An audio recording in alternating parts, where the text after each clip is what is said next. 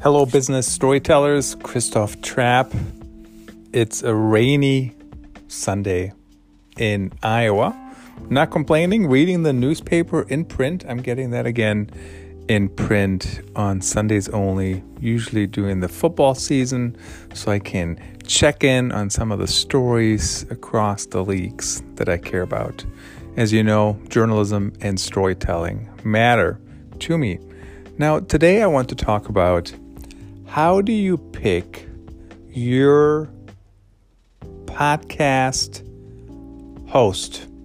And that's an interesting discussion to me because in general, now not always, not everyone, of course, but in general, a lot of people jump to the solution before they talk about the problem they're trying to solve.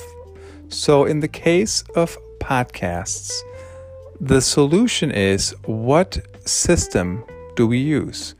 What software do we use? And I'm recording this actually directly into the Anchor app. So Anchor started as like something totally different. I don't think they were doing podcasts when they first started. They were doing like short audio clips and that sort of thing. And now you can directly record your podcast in the Anchor app, which is what I'm doing.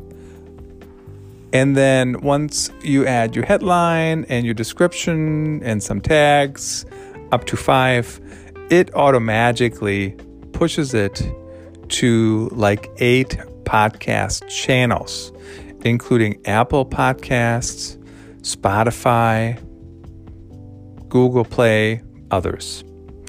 And that's great, right? Because that makes the distribution so much easier for me. Now, it has taken me some time to grow an audience on podcasts, but my goal is to record a show every 7 days at the most.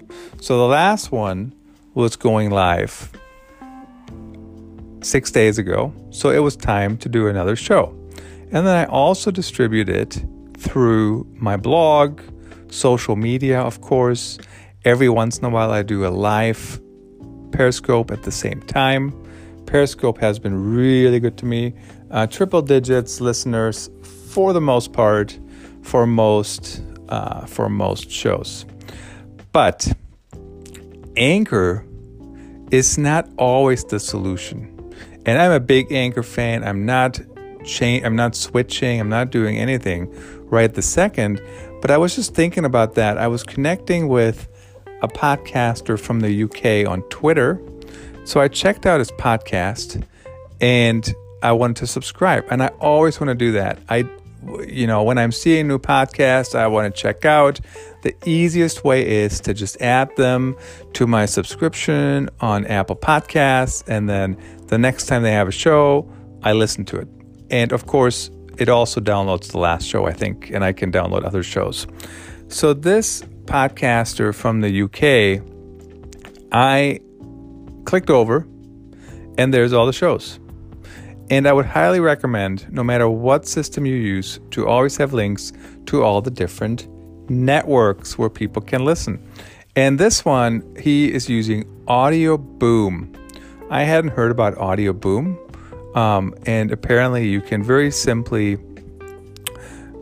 push your audio to the system with an RSS feed, which is really a very common thing. There's others out there that you can use, SoundCloud, Libsyn. I used to recommend Libsyn years ago. Haven't actually used it in a while. And I'm sure there's many others. You can probably do it manually.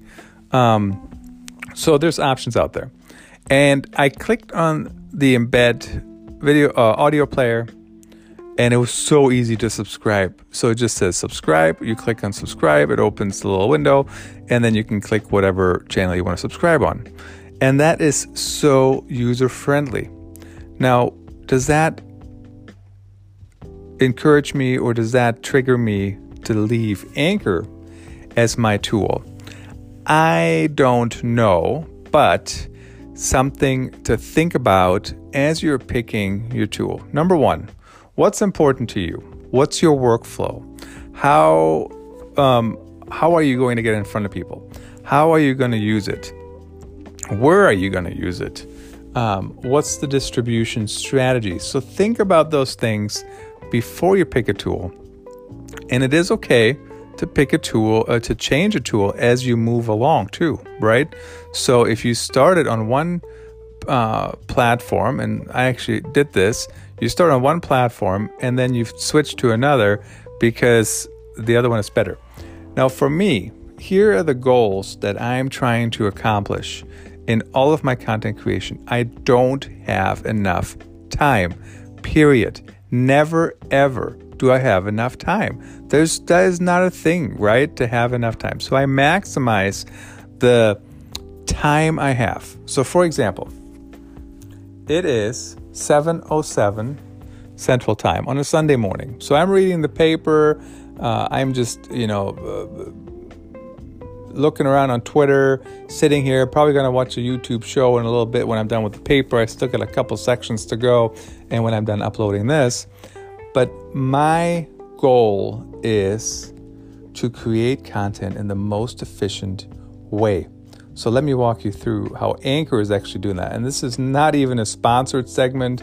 I try even not to add them anymore because they kind of take some time at the beginning of every show, and we'll add them again at some point. But just so you know, not a sponsored show from Anchor, other than that I'm using their tool.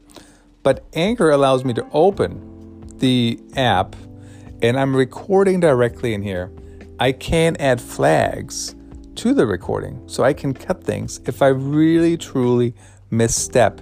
Now, I'll be honest, I'm not going to go in here and cut out ums and ahs, or like I misstepped earlier and said the wrong word and I corrected myself immediately.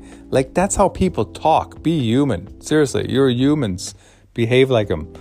And so it's a super easy tool to use.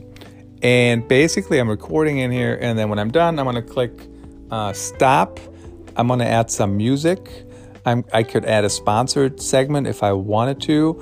And then I publish, and it's auto magic. It's super efficient. So I started 8 minutes ago, and I will probably be done, 5 minutes at the most after I'm done recording. And then once it's live, I will also take the podcast and I will put it on the blog, and people can listen to it there as well. Highly efficient, super quick workflow, and that's what I'm after. Sharing stories that hopefully all you business storytellers appreciate, and they help you just like they help me create content quicker and better and stay relevant in this content arms race we're in. Until next time, Christoph Trapp, AuthenticStorytelling.net, @CTrapp on Twitter. Check me out on LinkedIn and connect and stay in touch. Have a good one.